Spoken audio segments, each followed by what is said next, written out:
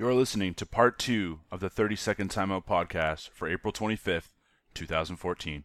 I keep thinking about those times you ran away, and I can't get it out of my head. We keep drifting, cause you keep floating away. I can't believe all the words that you said. I keep thinking about those times you ran away, and I can't get it out of my head. We keep drifting, cause you keep floating away. I can't believe all the words that you say. Continuing my conversation with Mitchell Davidson on the Blue Jays from part 1. So I think we're on the same page here that, you know, not only have they kind of hit a hesitation to take a chance, but they're also hit their spending ceiling and they've run out of money. Where do you see this team going forward? Yeah, that's the interesting thing. So like I just mentioned, this payroll this year is $20 million more than last year, and that's just so about 130, 150. Yeah, I think it's 137 right now. So okay. They have 96, almost $100 million committed next year without Melky Cabrera, without Casey Janssen, or without Colby Rasmus. On top of that, Adam Lind isn't signed, and his option is for $7 million. So if you were to re-sign all those guys, you're looking at another maybe 30 or 40 for the year. So they're going to have to spend, and pretty much spend to what they're at right now. So for me, realistically, you might not keep all those guys, but the thing is, it'll be very interesting if they don't make the playoffs to see whether or not they decide to stay at 130 some odd million or revert back closer to sort of like 110. And there are options. You could say Anthony Goes could replace Colby Rasmus. That would save you, 8 to 10 to $12 million. But the question is, how many of those cuts are you going to make? I don't have that answer now, but it's going to be interesting to see for sure. Certainly, if the team doesn't make the playoffs, they're not going to keep around a lot of the same guys. Fair enough? Wouldn't you say? Like, if they're not going to go, if they don't make the playoffs, they're not going to go, okay, well, Adam Lind is going to be one of these guys that we got to bring back. They're not going to go spend that extra $40 million to bring back the same team that they didn't make the playoffs with. Yeah. For me, Lind is probably one that you pick up just because his option's cheap comparatively for a first baseman. Yeah, maybe I'm picking on the wrong guy here. Maybe Rasmus. It's a question that you certainly have to ask. But for me, the other guys, like, if Melky Cabrera puts up the kind of numbers that he's been putting up so far, if he sort of, floats around the 300 mark, hits 20 home runs, people are going to pay for him. And the Jays aren't going to be willing to pay it. So, I mean, this offseason, the Detroit Tigers gave Rajai Davis something like $5 million a year. Rajai Davis should not be making $5 million a year. Probably not, but he's a serviceable player, and sometimes teams are going to outbid you on the free agent market, and they're really going to push for it. So for me, the question for those kinds of guys is, not only would it be, let's say, Melky right now is making $8 million a year. Maybe if he has a good year, you say he should deserve 10. But in the free agent market, that could be 12, 14. And it's kind of like showing up to a bidding war, but only bringing what's in your wallet. I really don't think the Jays are ready to kind of bring the suitcases of cash when it comes to these kinds of players. If other teams want them, they're going to take them.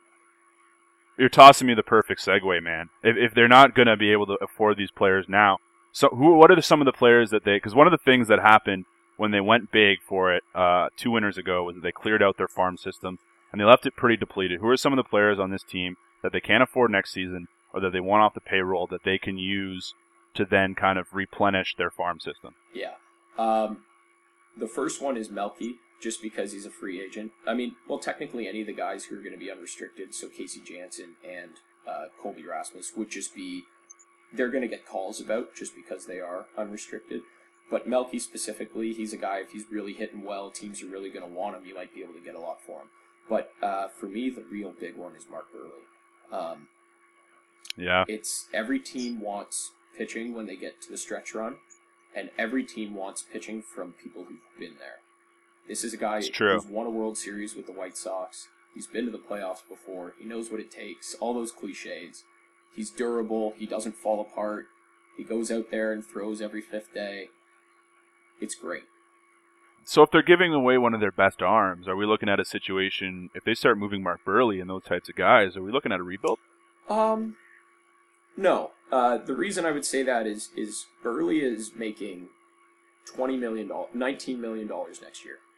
And it's going up. Yeah. So he has the biggest salary of any Blue Jay, which is hard to believe just because they swallowed that contract when they made the trade. A guy last year, like if you look at Jake Peavy got traded to Boston. Jake Peavy had something like $16 million a year salary. And Boston picked him up at the deadline knowing that they had extra years because they wanted to make the run. And they won the World Series, so they'll make that trade over and over again. So I think Burley's the same thing. And if you dump $20 million, well then, let's go back. You could sign Melky Colby and Casey Janssen for pretty much the same. So, you know, if you've got Batista and Eddie and these guys under contract, I don't think you're going to necessarily do a rebuild, but I think it's going to be a situation of we need to have whatever prospects we have make the jump, and maybe we need to try and add a couple more smaller pieces and pray for the best. Would you rather see this Jays team fire off and just start throwing money at people and hoping that something sticks? Or would you rather see them kind of revert to an Oakland A's Moneyball style? Because the Oakland A's had like half of Mark Burley's salary in their starting rotation, and they completely outpitched the Toronto Blue Jays last year. Just throwing it out there as kind of two ways this team can go. Which way would you rather see? Yeah. For me, the best part about Oakland is if you look at their position players, the only guy who's making, I think, like over $6 million is Cespedes, Yoenis Cespedes, the guy they got from the Cuban defect, who they had to bid big time to get him, and that was a bit of a shock that they landed him. But Definitely. They've made trades for guys like Josh Reddick, who became an All-Star, won a Gold Glove, hit 30 home runs, and they got him from Boston for peanuts, and they got him for Andrew Bailey, I think. I could be wrong about that, but either way, the point is, they trade guys at their ceiling, and they pick up guys who they know have higher ceilings but are making less money. Mm-hmm. I don't know if Toronto's fan base will go for that. I mean, if you ask anybody walking down the street or anybody at a Jays game, like, who's your favorite player or why do you show up, most of them say the home run, and most of them say Batista or Encarnacion. Yeah, it's true.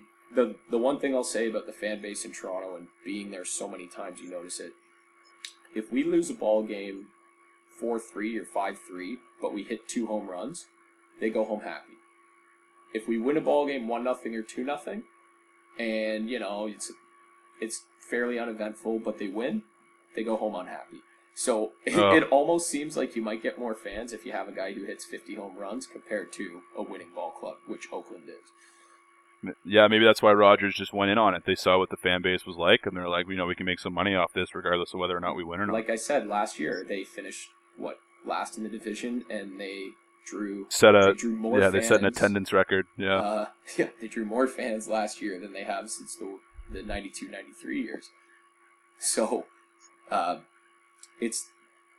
maybe this is for another podcast, but it's this kind of Toronto sports fans supporting teams who don't really have the best end results. It's very true. It's very true. In terms of, let's finish up the talk on the Blue Jays. We want to move into bigger and more playoff-y issues. But do you blame Alex Anthopoulos or John Gibbons for last season being abysmal and any kind of terrible, just a terrible season this season? If that's how things turn out, if they ended up missing the playoffs, do you blame Alex Anthopoulos or John Gibbons for what's happened here? Yeah, this is one that I've struggled with talking to a lot of other Jays fans. To me, I can't blame Anthopoulos because no one thought that they were making the wrong moves, or at least very few people did. And arguably, if you look at this year's team, they're better than last year. They improved at catcher, they improved at second base, their bullpen pitching has solidified, and they've got a couple arms in the rotation who are back from injury, which is just as good as signing somebody sometimes. So if they were supposed to finish first last year and they got better this year, why can't they do it again? So I don't blame Anthopoulos. For me, I think the really big mistake about last year was probably on John Gibbons' shoulders. And that was, you've got this team that's expected to go to the World Series and what have you. with all these sort of superstar players, and you bring in a first-year batting coach and a first-year pitching coach. Both of those things just kind of screamed, why? If somebody like Jose Bautista goes, "Oh, I'm struggling at the plate, come help me." At the time, it was Chad Vitola, and it's his first time with the superstar. He goes, "Well, have you tried, like, I don't know, dropping the leg kick?" Like, they don't really, they've never dealt with guys with this ego or this much success before. Definitely. So you really need somebody experienced, and now they've switched both of those roles. So for me, if it all falls apart, it's tough to say whose blame it is, but I think John Gibbons set us up to fail, and that sounds harsh, but I think John Gibbons made a couple of bad decisions. The setting up to fail is interesting because if my argument as to why Alex Anthopoulos, and I don't necessarily agree with this argument, I'm just kind of playing devil's advocate, but one of my arguments for why Alex Anthopoulos would be the person to blame for last year and this year is that he built up expectations in this city prematurely, and that they didn't have those kinds of role players or those half the team that you mentioned that were ready to take on this kind of salary and these kinds of expectations to go out and have a successful season. And they go and they bring in a guy like John Gibbons, who, as you said, didn't necessarily manage the best. And that's kind of why I would pin this on Alex Anthopoulos if I were to do that. It's just that, it was too early for them to make this kind of move. Yeah, technically you could go up the food chain, right? If John Gibbons was bad, who brought in John Gibbons? And who approved like the hitting coach and the first year coaches coming onto the bench. I've got to agree with that in some respect, but at the same time, as to any good argument, there's obviously a contrary, and that's just generally that the hype was probably too high for this team. I mean, but they totally perpetuated that. The I love this team, and who's that? Metrics singing on every other commercial. Okay, so the thing about the Metric commercial is when they show Dickey and Morrow and the pitchers, the lyric that she sings is "No one's getting out," and I just thought that was somewhat of a bad omen for the year. I noticed it about halfway through the season, and oh, that's hilarious. Yeah, so Metrics somewhat psychic, I suppose. Yeah, if they were thinking baseball when they wrote that, who knows? But oh man, maybe they were just not Jays. They're just putting a jinx on us. Yeah, Toronto band. That's how they're going about it. So really hurting us, but whatever. All right, let's move on to some teams that might actually make the playoffs, and I want your opinion on who's the favorite in the AL East, because there's a lot of interesting teams in this division. Baltimore has had a bit of a resurgence. As I said last week, which I was made fun of for, the Yankees are the Yankees, and the Red Sox are the Red Sox, and the Devil Rays seem to be one of the more consistent teams in the division over the past couple of years. Who do you think takes it? Yeah, so I'm glad that you let me answer this question 20 games into the season, because 20 games... On opening day, I would have said Tampa Bay. Okay, and now there's the injury. Yeah, right? Chris Archer isn't pitching great. Matt Moore is done for the year. Jeremy Hellickson's still in the minors. Alex Cobb's hurt, and who knows about him. So their strength was their pitching, and I thought they could win on pitching alone, but they're starting to lose that. So for me, it shifts from Tampa over to Boston. Mm-hmm. Now, you kind of hit it on the head in the fact that any team can win it. I don't think Baltimore can. I just don't think that they have enough pitching overall to get it done. Don't tell that to Adam Jones. Yeah, he might come at you. And the thing about the Yankees is you're kind of right. The Yankees are the Yankees. They sign all these guys who you thought, what are you doing? And lo and behold, they're the best players that have ever walked the face of the earth. There's something that when they put on that pinstripe, I don't know what it is. And the other thing that helps the Yankees is, they're playing in a matchbox. Like, it's literally the smallest stadium I've ever seen in my entire life. So you can hit a pop fly to right field and it's a 3-run home run, and it just annoys me so much when we go in there. So, well, they know the Bronx Bombers. Yeah. The Bronx Bombers. They have to perpetuate that, so they build a really small stadium. Yeah, it hurts. It does. Same with Boston. The Green Monster is not that hard to get over. So, but overall, I think Boston's got they got the experience. They've got a really good closing and setup sort of bullpen going on. the hitters didn't really change. Jacoby Ellsbury sets up that lineup really well. So I think if anybody's in a position to really take it, it's Boston. Can they repeat? I don't think they can go all the way. I want to build on that segue, but I just want to talk about the Yankees for one more second. Yeah, we could come back to Do you remember when the whole Alex Rodriguez thing was going on and the Yankees were talking about how much they wanted to slash their payroll? Where did that go when the offseason came around? Do you remember this? Yeah. There was so much talk. And then they're the like, Yankees oh, can't okay, afford it, well, the now we're Yankees going can't afford it. They want to get under the luxury tax. Like, oh, we got to do this. We want to slash our budget. And they go out and just buy everyone up that's on the free agent market. Yeah.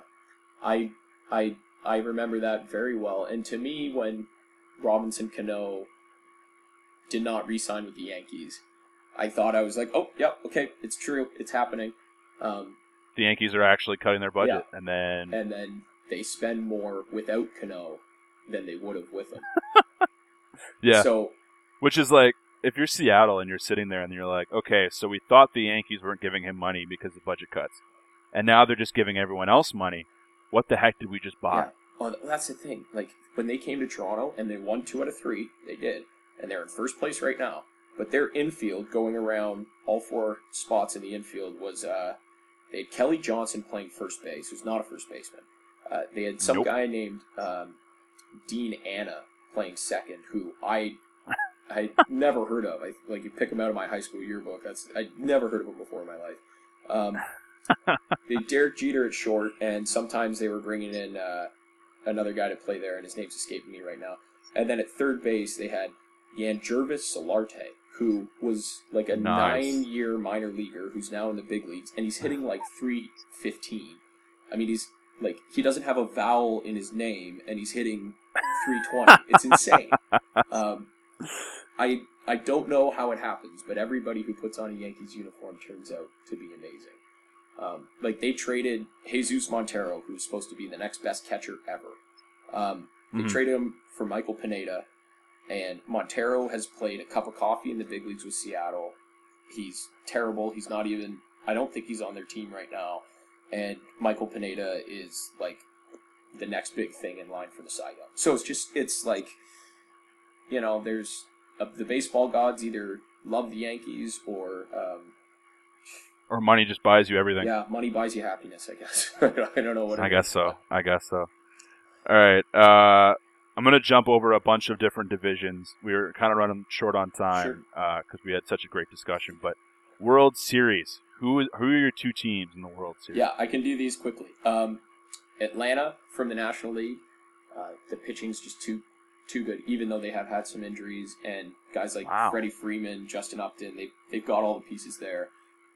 Definitely. I see them putting it together. Cincinnati would be like the one team if I was able to put like just a little caveat or an asterisk, because they moved Joey Votto into the 2-hole, and that's something that is completely whack, but it's working, and they've got some potential. They're my dark horse, but I can't do that, so it's Atlanta, and on the other side, it's a team you mentioned earlier, which is the Oakland Athletics. Wow, really? Moneyball is going to get to the World Series. Yeah, they have a really tough time winning playoff series.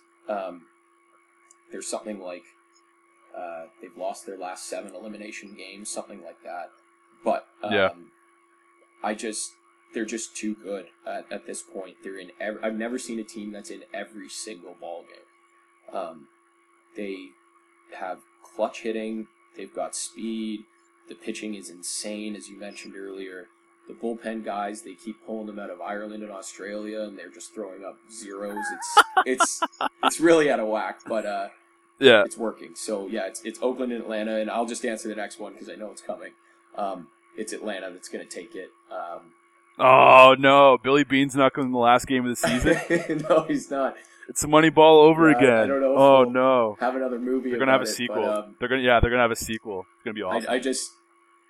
If Oakland can't win a series, and I'm already picking them to win 2, I have a hard time picking them to win 3. So for me, it's the Atlanta Braves, World Series champions, and.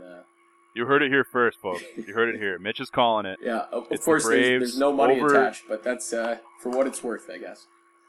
Yeah, I wouldn't put any money on that this early in the season. No idea what's going to happen. But, Mitch, I really appreciate you joining us, and it's been a pleasure. Hope to have you back again soon. Yeah, it was awesome. Anytime. Thanks for having me. There you go, Blue Jays fans. You are set up for the past, present, and future of this franchise. Thanks so much for coming in and giving me that analysis. Really appreciate it. It was really good, really in-depth. We're going to move right on ahead here. We're going to jump into Champions League, and I'm very happy to be joined by my next guest. Joined now by our new Champions League expert, Fariz Nathoo. Fariz, how are you today? Good, Colin. How are you doing? Good. Let's jump right into things. I know that the two of us combined have really kind of lived through this Manchester United season so far. And this week I wrote on our lineup that David Moyes is apparently on his way out. He is now actually officially gone. Do you feel that that's a fair thing for United to have done? I think that we need to start off by talking about a couple of things. I mean, Ryan Giggs, apparently when he took charge of the team in his first team meeting, he said, we will go back to playing like United. And that's something I haven't seen this season. I haven't seen any tactical conviction from David Moyes. It seemed like we were a different side week to week. And I think what the board ultimately had to weigh out was the fact that the spending of the money, the $150 million war chest that's apparently going to be handed to ex-manager, is David Moyes the right person to spend that money? And I think the board was convinced, especially after the Everton defeat where we just looked miserable, that David Moyes is not the right person for that job. Especially in light of how Fellaini and Mata have fared so far, the two big moves that he made in the offseason and on the January transfer window, correct?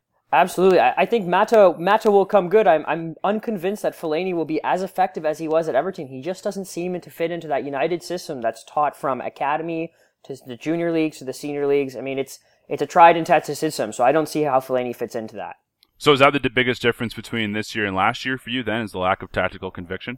I mean, we heard these great stories coming out at the end of the year last year after we lost Sir Alex Ferguson, and people were saying things like, he made the outside world the enemy. He made the United team go out every week and make them think that the world is against you, prove them wrong. Right. And I think that a lot of the things that we have seen this year is that the coach failed to own the dressing room and the players ultimately thus failed the coach. So it's kind of this like self-reinforcing dynamic.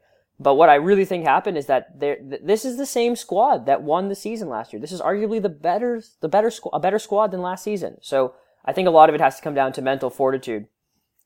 Can their struggles be attributed to losing Sir Alex Ferguson and Moyes coming in, or is it more the result of a lack of age and lack of depth? I feel like Sir Alex Ferguson, he picked this time to kind of walk away because he knew that a lot of the players on his squad were kind of reaching a ceiling, and he kind of saw the Glazers probably not going to invest a ton of money given the team's debt the way it is. Do you think that he kind of saw the age and lack of depth coming and got out? Or is the fact that they lost him the biggest reason why they weren't successful this season?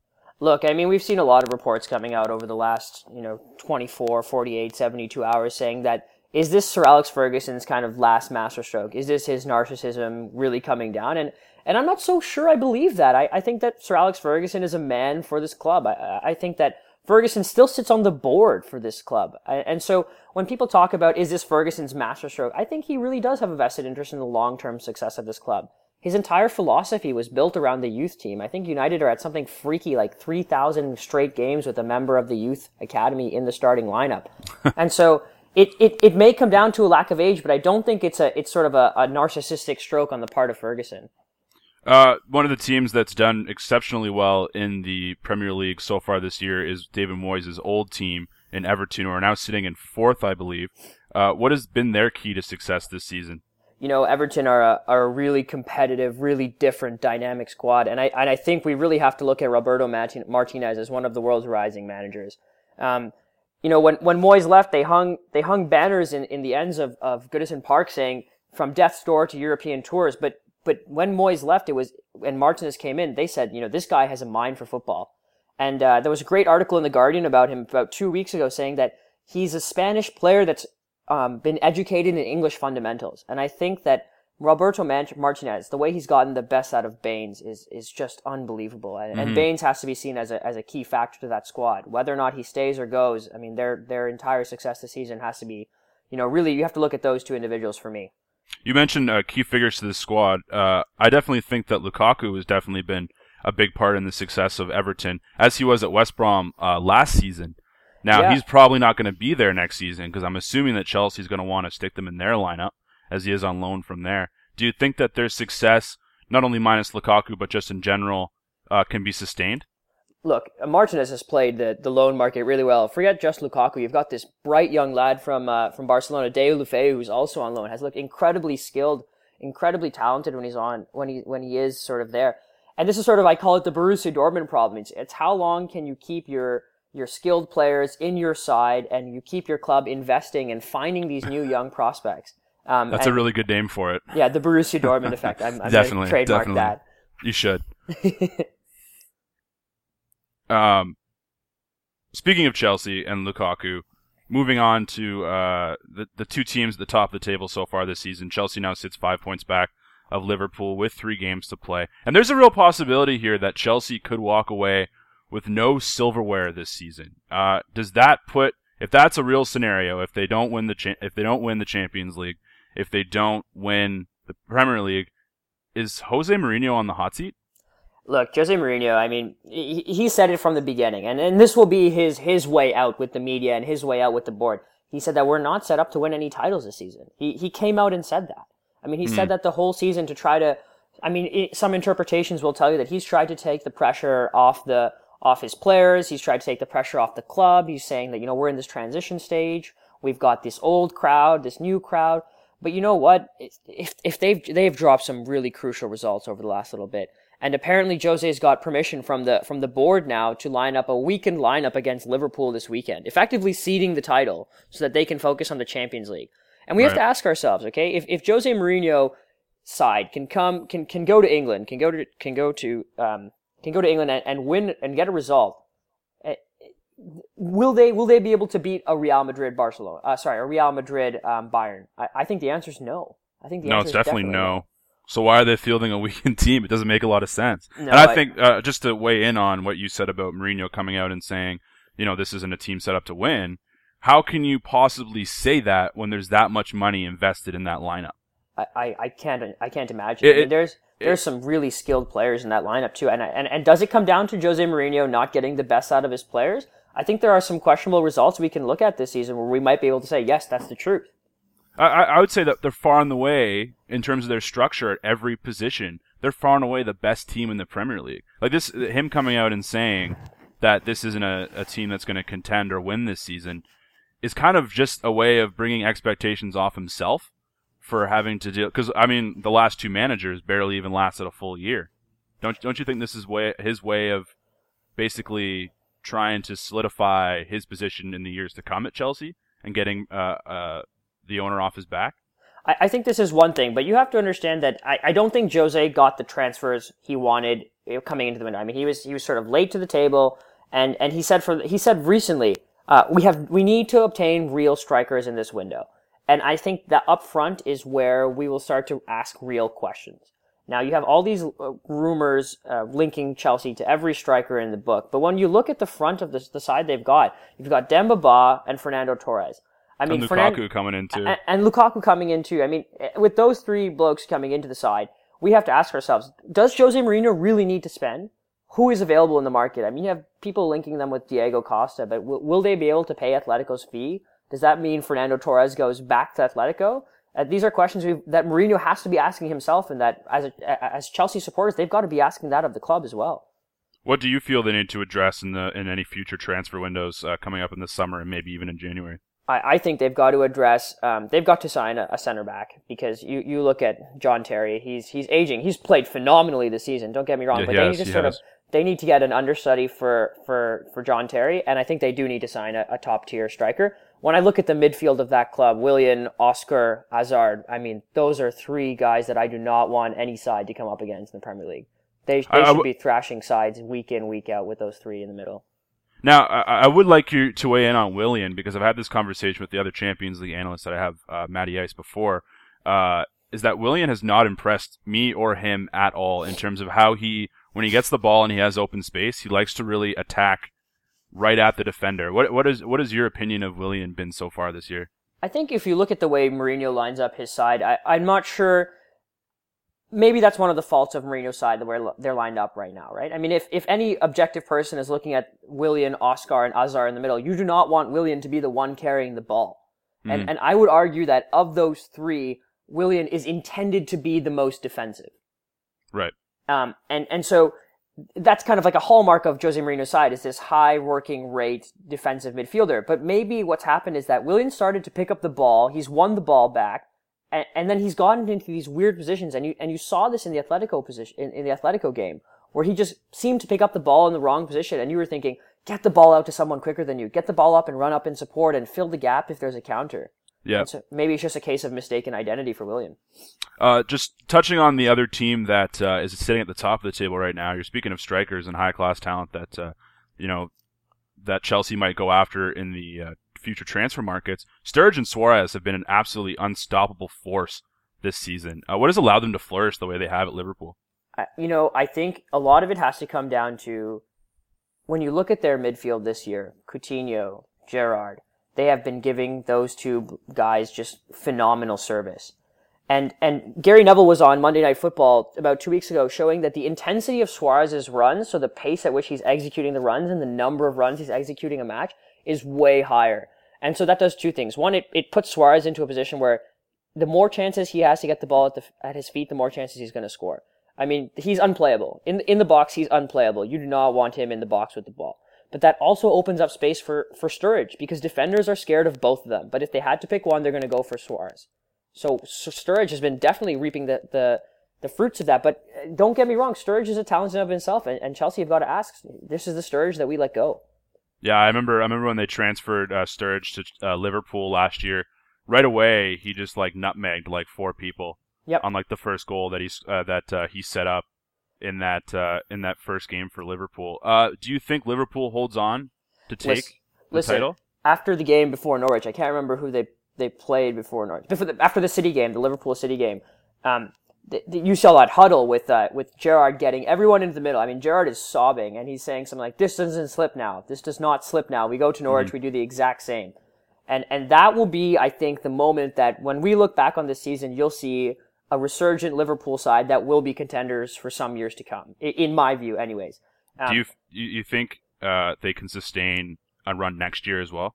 I think they can. I think what this will again sort of be contingent on them signing somewhat of an understudy to a guy like Steven Gerrard, someone to a real center back in the back. They've had some troubles there, but they are a serious team, and they've almost broken that idea that you can't score just to win titles. They've broken that idea that you need to play defense, because, I mean, if you look at some of their scores recently, look at the Norwich game. I mean, they conceded. Yeah. They didn't concede a few goals. They conceded quite a few goals, and they just outscored the opposition. I think they'll hold on to take it. It's definitely interesting.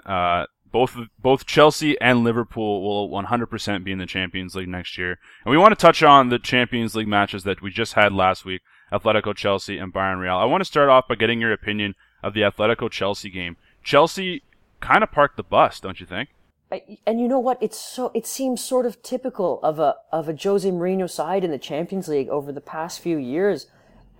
And you got to wonder, they played for a result. And I tweeted at some point, it was fascinating tactically. And that for me was because Jose Mourinho set up in this defensive, rigid form. And then in contrast, you had Diego Simeone's sides they were pressing so aggressively in the middle third, but they just didn't have a finish in the final third. And that to me was a clash of sides, but it ultimately ended up in a really boring game of football to watch. I honestly, it was not entertaining. There was no entertainment value, because it just seemed like you had two teams that were lined up to do the exact opposite, and one team was saying, you know what, we'll take a draw. We'll walk away from this. And Atletico knew they had to score. And so now you have a situation where Chelsea might not be happy with that result. I mean, they would have they wanted the draw, but I mean, this puts Atletico on the front foot. If they go to Chelsea and they score a goal, I mean, Chelsea's in the rough. Essentially, they conceded the away goal that would have been so valuable for them. Then they put one of the best offensive teams in the world at an advantage where they get an away goal at Stamford Bridge, and Chelsea, won't be able to answer that. And you don't want to put a club like Atletico that is riding this emotional roller coaster. They're in contention in La Liga. They're in contention in the Champions League. And you're putting them in an away game where their coach is famous for giving them that mindset of let's go out and make this opposition, let's let them know who we are. And so they're going to go to Chelsea and they're going to go at them. They want to stomp on their throats almost, so to speak. I mean, I'm not saying Chelsea won't be set up to win at home, but Jose Mourinho's sides are always built on defensive stability, and Atletico is just the antithesis of that. And so Sorry, go ahead. I said it'll be really interesting to see how that works out at Chelsea. Do you think Atletico burns out in the fact that they're involved in both competitions, both in La Liga and in the Champions League? Yeah, that's a great question. I mean, they're playing a lot of football at this point in the season, and this is a squad that, you know, this is their first real time this deep into both competitions. Mm-hmm. And so it's definitely a possibility, but I think that they have a fantastic manager in Diego Simeone, and I think that they are amped about this competition. They want to win both. And so there's a thought process that I had in my mind that what Jose Mourinho really wanted to do when he parked the bus like he did was to kind of counterattack the way that Real Madrid did against Bayern and against Barcelona in the last couple of weeks. But they didn't have the striker that was able to hold onto the ball and do that, because Fernando Torres did not look good to me when I watched this game. What do you think of that notion? I would have to agree. I mean, they were just set up trying to get that out. I mean, there were a few times towards the latter 10 minutes of the match where I thought the game's broken open a little bit. Someone will score. Someone will get an away goal. I thought Chelsea might have scored. And credit to Atletico, they did have chances, but you know, it just seemed that they weren't after a result more than a draw. Yeah, it's true. It was totally boring to watch. I've watched, it just seems to me that every time that Chelsea, or any English club for that matter, gets into deep into European competition, they have this tendency to kind of turtle when they face big-time clubs in Spain, Germany, and whatever. And certainly that was the case with Chelsea, but I always find that very, very interesting, and how they play so well defensively. I didn't find it a boring game at all from my point of view, okay. Because, to be honest, like, I was hoping Atletico would pot like 3 in the end, but yeah, no, yeah, it just didn't work out that way. What's your biggest X factor heading into the game at Stamford Bridge? It's got to be, for me, can the midfielders of Chelsea generate space on the break? If they're going to set up defensively, guys like Hazard, if he's fit, Oscar and Willian, they've got to be running at pace, and they've got to get the ball into a striker. And if it's Demba Ba, if it's Torres, whoever it is, that person has got to take the one chance they're going to get. And for Atletico, their strikers have got to show up. They've got to really put in some quality chances. And there was a couple moments where you sort of wondered, are they going to get it here? Is it coming? Yes. So I would say the midfielders for Chelsea and the strikers for Atletico. Do you anticipate Chelsea playing the same defensive style they did? Because when they played PSG at Stamford Bridge, they were quite offensive. And I don't know whether that was the fact that PSG seemed to not be able to string anything together heading into the final third, but do you anticipate them playing a more offensive style at Stamford Bridge? I think they have to. I think they're the home side. Their support will be up in arms if they come out and give a defensive display like that, and they know they have to score, and they've got to score first. Because if the game becomes high scoring, Atletico's at the advantage. Mm-hmm. So I think they're gonna have to come out and line up a little more offensively and see how that takes them. Who do you have taking these games? Who do you have taking Chelsea Atletico? I've got Atletico. I think that they've just got too much quality up front, and I think that they're a team that sort of has everything stacked against them, and I'm sort of a sucker for that. But I think that they've got the skill behind it to back it up. Are you thinking 1-1 game with Atletico getting the away goal? I think that might be the way it might go. They may not necessarily need to win. They will have gone through both legs of the Champions League semifinal without winning a game. And that will be a testament to the way they'll line up in the final. Mm-hmm. The other game the other semifinal is Bayern Real, with Real getting the goal from Benzema in the 19th minute at the Bernabeu to put the 1-0 lead on Bayern heading back to Germany.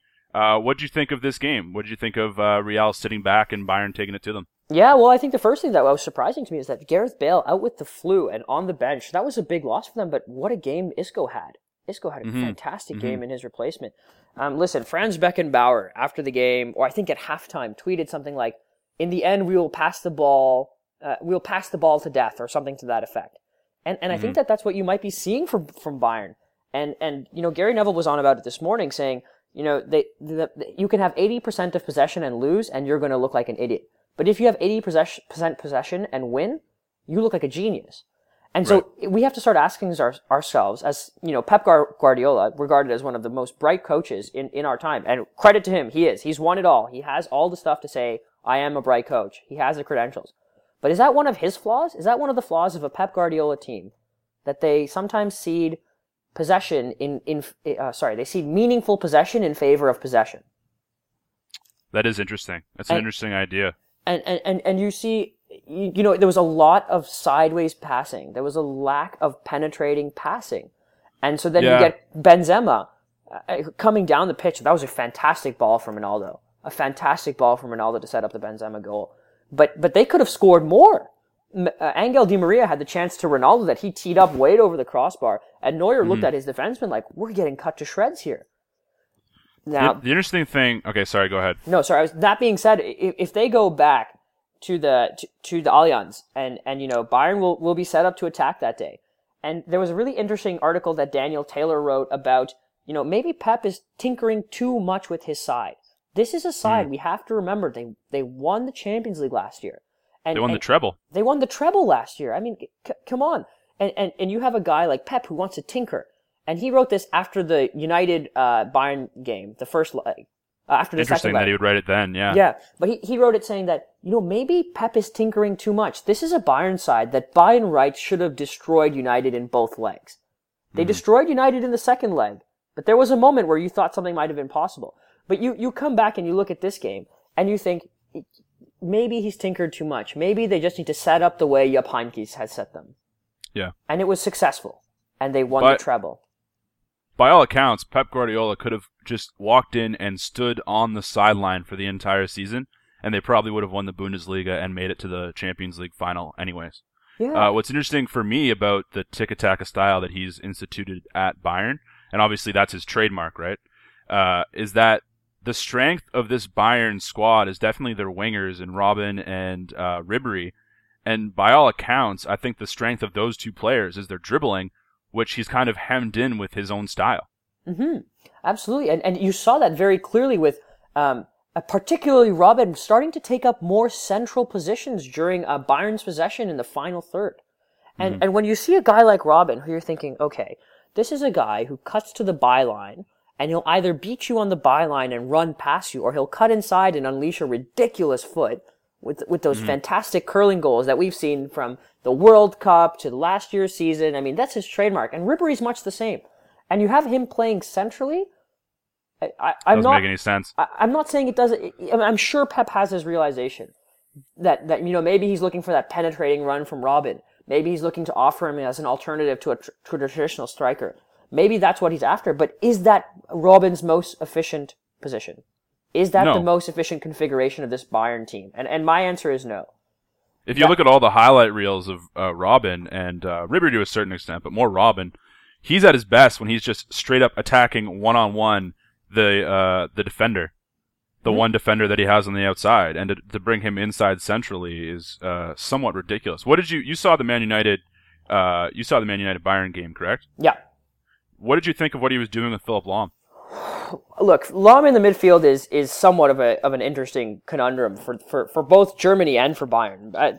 Lahm has been called by Pep the most intelligent player he's ever played with, and remember, which is a huge compliment. That's a guy who's coached Xavi.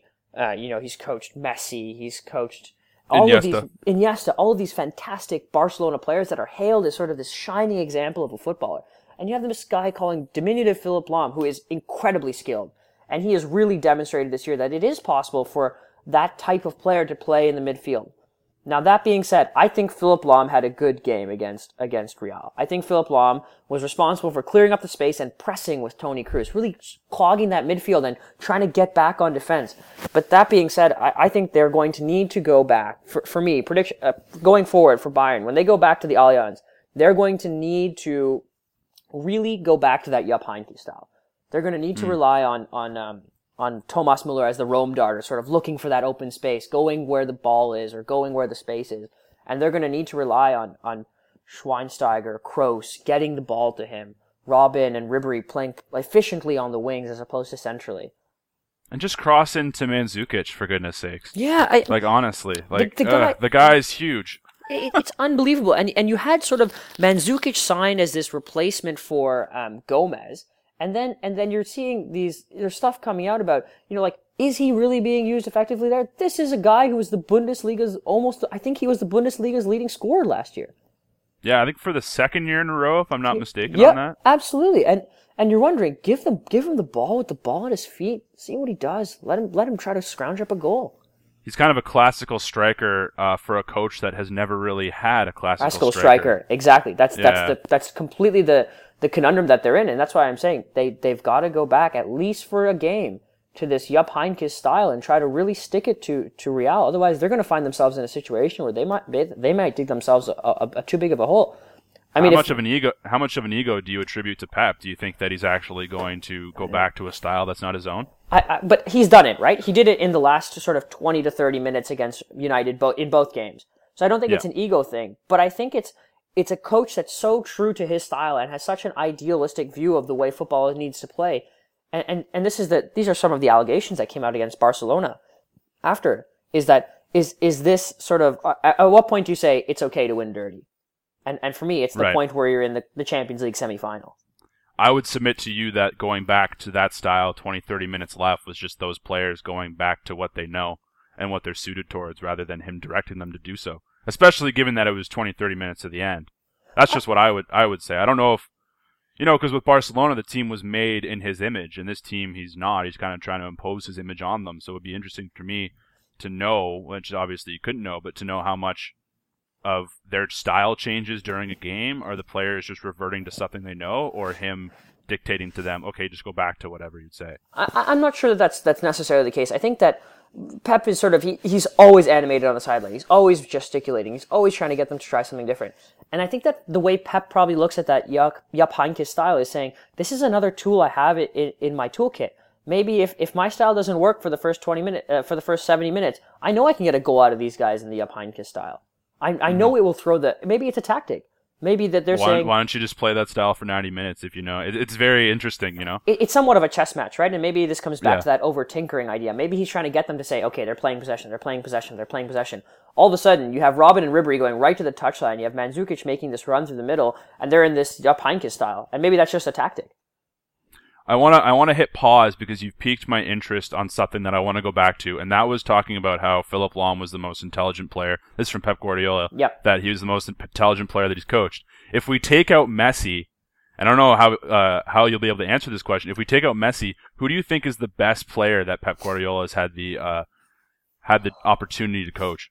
Oh man, that's a tough question. Sorry to throw you on the spot. No, not at all. I think it would have to be for me Xavi Hernandez. I think that the way that they have really sort of that how many footballers are training themselves now to be in this image. I mean, how many times, and something that you had sort of touched on earlier was that this idea that English teams set up to be defensive. And how many times have you seen in the English media in particular, we don't have our own Xavi. We don't have this midfield maestro of possession, of skill, of like subtle, slick skill. And the amount of influence that he has had on the modern game is incredible. And you have a guy like Xavi coming out and saying, I think there's a Barcelona documentary where he said, about 15 to 20 years ago, my type of footballer was coming to a death. I was a dying breed. And then you look at the resurgence of this sort of possession football, of this beautiful, slick distribution, of this patience in possession. And then you see, on the other hand, how it can become a negative thing. But I think Xavi sort of epitomizes that school of thought. That's funny because Pep, to a certain extent, made sure that position didn't die, and I think that was the position that he played. Yep, absolutely. As well. It's funny. It's funny that you would give Xavi because I would have given Iniesta. Yeah, they're like, I just imagine Iniesta on the world stage has always been this amazing footballer who seems to just dribble at like 3-4 guys and somehow either get the pass through or get through himself. It's very funny that between the two of us, we have completely different answers to the same question. It's difficult, right? Because it's sort of, those are the two shining examples, and we're forgetting sort of this entire Bayern side. We've said that, Xavi and Iniesta, forget this Bayern side. Both of us are sort of going to that partnership, which is interesting. Well, the reason I guess the reason that I wouldn't go with a Bayern player yet is because they've yet to prove anything, right? They've yet to prove anything under Pep. Last year was obviously a massive year. Okay, just one more thought on Bayern. If they don't win the Champions League, but they win the Bundesliga in record time, is this a successful season for them? Ooh, tough one. I think their support will give them patience. I think that their support have recognized we won the treble last year, and maybe that sets the standard for success. But the league in Germany right now is so difficult, right? Because you have Bayern head and shoulders above the rest of these sides. I mean, you have Leverkusen and Dortmund and to a lesser extent Schalke. but they can compete with Bayern. But if we look at the Champions League as sort of Bayern's real competition, the one where they will have to struggle, and we're saying that the first time they come up against a real test where they're going 1-0 in a two-legged match back to their home stadium, and they lose, well, maybe we do have to ask questions. But I think in the long run, their support will give them the patience. I don't know. Like, after I win the treble, bring in the best coach in the world, bring in one of the best players on our opponent, and that's Dortmund, and Götze coming to there, and then also getting Lewandowski next year, and they don't win the Champions League, it'd be like, yeah, I might have some questions for you guys. You know what I mean? It's interesting that, like, last season just set up these massive expectations, then they brought in all the best talent they could, and now if they don't meet those expectations, it's going to be really interesting how the German media kind of crack down on this squad. And do they crack down on the squad, or do they crack down on the manager? Will be the real interesting thing to see how it plays out. I think they crack down on Pep. I can't see them not. Just in the whole tinkering thing that we've talked a lot about, deserved or not, I think that a lot of people are going to look at him as the issue. And for me, it comes down to like the fact that you have Franz Beckenbauer, who I'm almost sure he does hold a position on the Bayern board to some extent. He's involved with the club. Yes. And you have a guy like that questioning the style of this club. It may raise questions, but I don't think Pep's job is at risk or anything like that. I mean, what did he say? He said, "Well, we will pass ourselves to death." I think so. I'm trying to find the tweet now. I'm wondering if that wasn't just all right, everybody calm down. We're going to pass ourselves to death. This is inevitable, but we're going to win it in the end. Yeah, I don't know. I really think that Franz Beckenbauer is sort of that iconic, iconic German Bayern football player, but you have, it's just so difficult. His Twitter's all in German, so I can't even find what I'm after, but, it's difficult. It's difficult to say, is this a stylistic thing? Right. But we'll see. To go back to the other team that we've completely forgotten in Real, what are your X factors for Real Madrid in the final leg with 1 goal up in Germany? Can they be set up to be patient? And can they be set up to be a little bit more clinical? Bayern writes they should be going to the Allianz 2-0 up. That Ronaldo miss in particular, will that come back to haunt them? And you see his reaction to that one. It's sort of that like quintessential Ronaldo almost crying reaction, but I think he realized that, you know what, I may have had the ball on my foot. He's an incredibly talented player, and he knows 9 times out of 10 that ball's behind Neuer. And that 10th time that it might just give Bayern that room to take the game to them back in Germany. Where do you put Cristiano Ronaldo as a clutch finisher? Do you consider him to be someone that you want to have with the ball at his feet with a couple minutes left, or is it just not his thing? Without a doubt, I give him the ball at his feet. Yeah, okay. You've got to give the ball at his feet. I mean, there's almost there's a couple players on that team that could do it to them. Almost equally. I admittedly, I have a bit of a boner for Gareth Bale, but he is but he is equally skilled. Not equally skilled, but he has that same type of skill set. He might be equally skilled. I don't know if he doesn't have the finishing numbers as of yet. Because Ronaldo, I think, is a goal a game guy. But yeah, but it is something to be said for the fact that there's 2 guys like that on this team. Not to mention guys like Modric, who can pop up a goal every now and then. Isco, Illarramendi, these type of gentlemen who can really put up a goal. The reason I asked the question is because I have this image of Lionel Messi a couple of years ago when he hit the crossbar against Chelsea on that penalty kick, and I'm wondering if this will be Cristiano Ronaldo's moment similar to that. I don't think so. I think that before the first leg, I would have had, I mean, this, again, hindsight 2020, but I would have had Bayern going through no problems. But I think I had the same thing, to be honest. That they've now, we've got to rethink this in the fact that Real have earned this gap. They've earned this little bit of an extra breath going into the second leg. And so hopefully they can go from there. So who do you think takes it? I'm going to say Real. I think it's going to be close. Ooh. I think they'll go away. They'll go through either a 1 goal or an away goal. Because if they get the away goal, the tie's sunk. Because I guess, it's interesting. Because look, Bayern, if they set up in the Jupp Heynckes style at home, which you almost think they've got to win the tie, if they set up in the Jupp Heynckes style, that's playing into Real's plan. They're a counter-attacking team. They're going to wait for Bayern to commit numbers forward, and they're going to go to their throats. Yeah, it's true. It's true. So you have Real Madrid and Atletico in the final. Yep, the Spanish final. Do you want to speak to who wins this? Oh, Or do That's you want a tough to one. Do you want to sit on that one until next week, or maybe after that? I'll sit on it till next week. It's tough to call. We'll see if I'll eat my Well, words next week. There's so much time between. It's literally a month away. Is it? There's Is it a lot a of month away time. to the next? It week, is to the the. next I set of believe it matches? is May 20. No, it's May 24th until the championship. Oh my god, that is some time. So I think there's a lot of time for things to change, especially with Atletico and Real Madrid being deep into the Spanish La Liga Yeah. title race. Yep. Hard to speak to right now. I want your opinion on one last thing before I let you go. Sure. Is there anything you would change about the Champions League format? It's an interesting competition in that it's the top teams from last year that are coming into it, as well as this away goal, which really bugs me to no end. What are you thinking? Is there anything you would change? I really actually I like the away goal. I think that sort of in this North American sports culture that both you and I have kind of grown up in, we underestimate the amount of importance that having a home stadium can have. I mean, Right. the importance of traveling supporters is nuts. There are places in football to play that are just so incredibly inhospitable.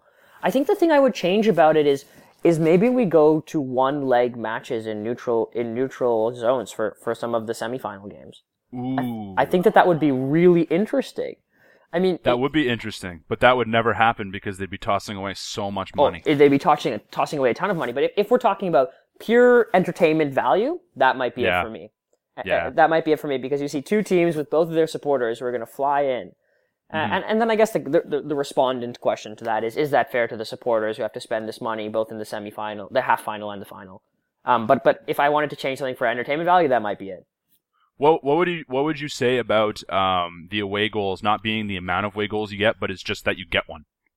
So it kind of wipes it out. So if if Bayern had scored at Real and then Real goes back to Bayern, if they scored 2 at Real and then they goes back to Bayern and then Real scores 1, the advantage is wiped out, and they just have to get that second one. But I think that sort of undervalues the fact that, like, 2 goals is not 1 goal, you know? They've scored 2 goals in an inhospitable environment where they were set up they were set up differently, you know? And I think that I really like the away goal. I really am a fan of it, and I know at times it can be frustrating. Like, for example, PSG supporters must feel hard done by the away goal this year. After that, Yes. they must really not like the away goal. But at the same time, it's one of those things where when you win, you don't think about the away goal. When you lose, you're thinking about the away goal. That's true. It's true. Freeze, thank you very much for joining me. I really appreciate everything you had to say today, and I hope that you come back soon. Thanks very much, Colin. Welcome to come back anytime. Thank you to Mitch and Fareez for coming in today and dropping their baseball and soccer knowledge on us respectively. I hope that you found their insight as helpful as I did. I hope that you found the podcast in general helpful and kind of you gained a lot of knowledge from what I've said here today that you can reciprocate at parties to impress your friends and potential suitors. That is why I'm here, ladies and gentlemen. I am here to help you look good at parties in terms of the sports knowledge that you have. If you have anything that you want to say or to respond to on what has been said by me, Freeze, or Mitch here on the podcast today, please contact me on Twitter at 30second timeout, at 30second timeout.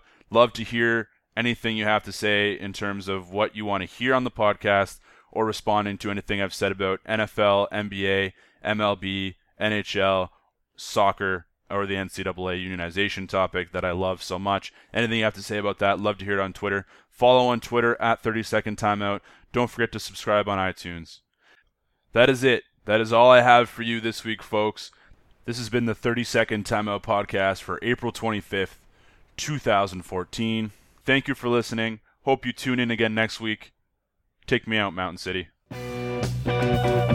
Thanks for asking, I'm fine.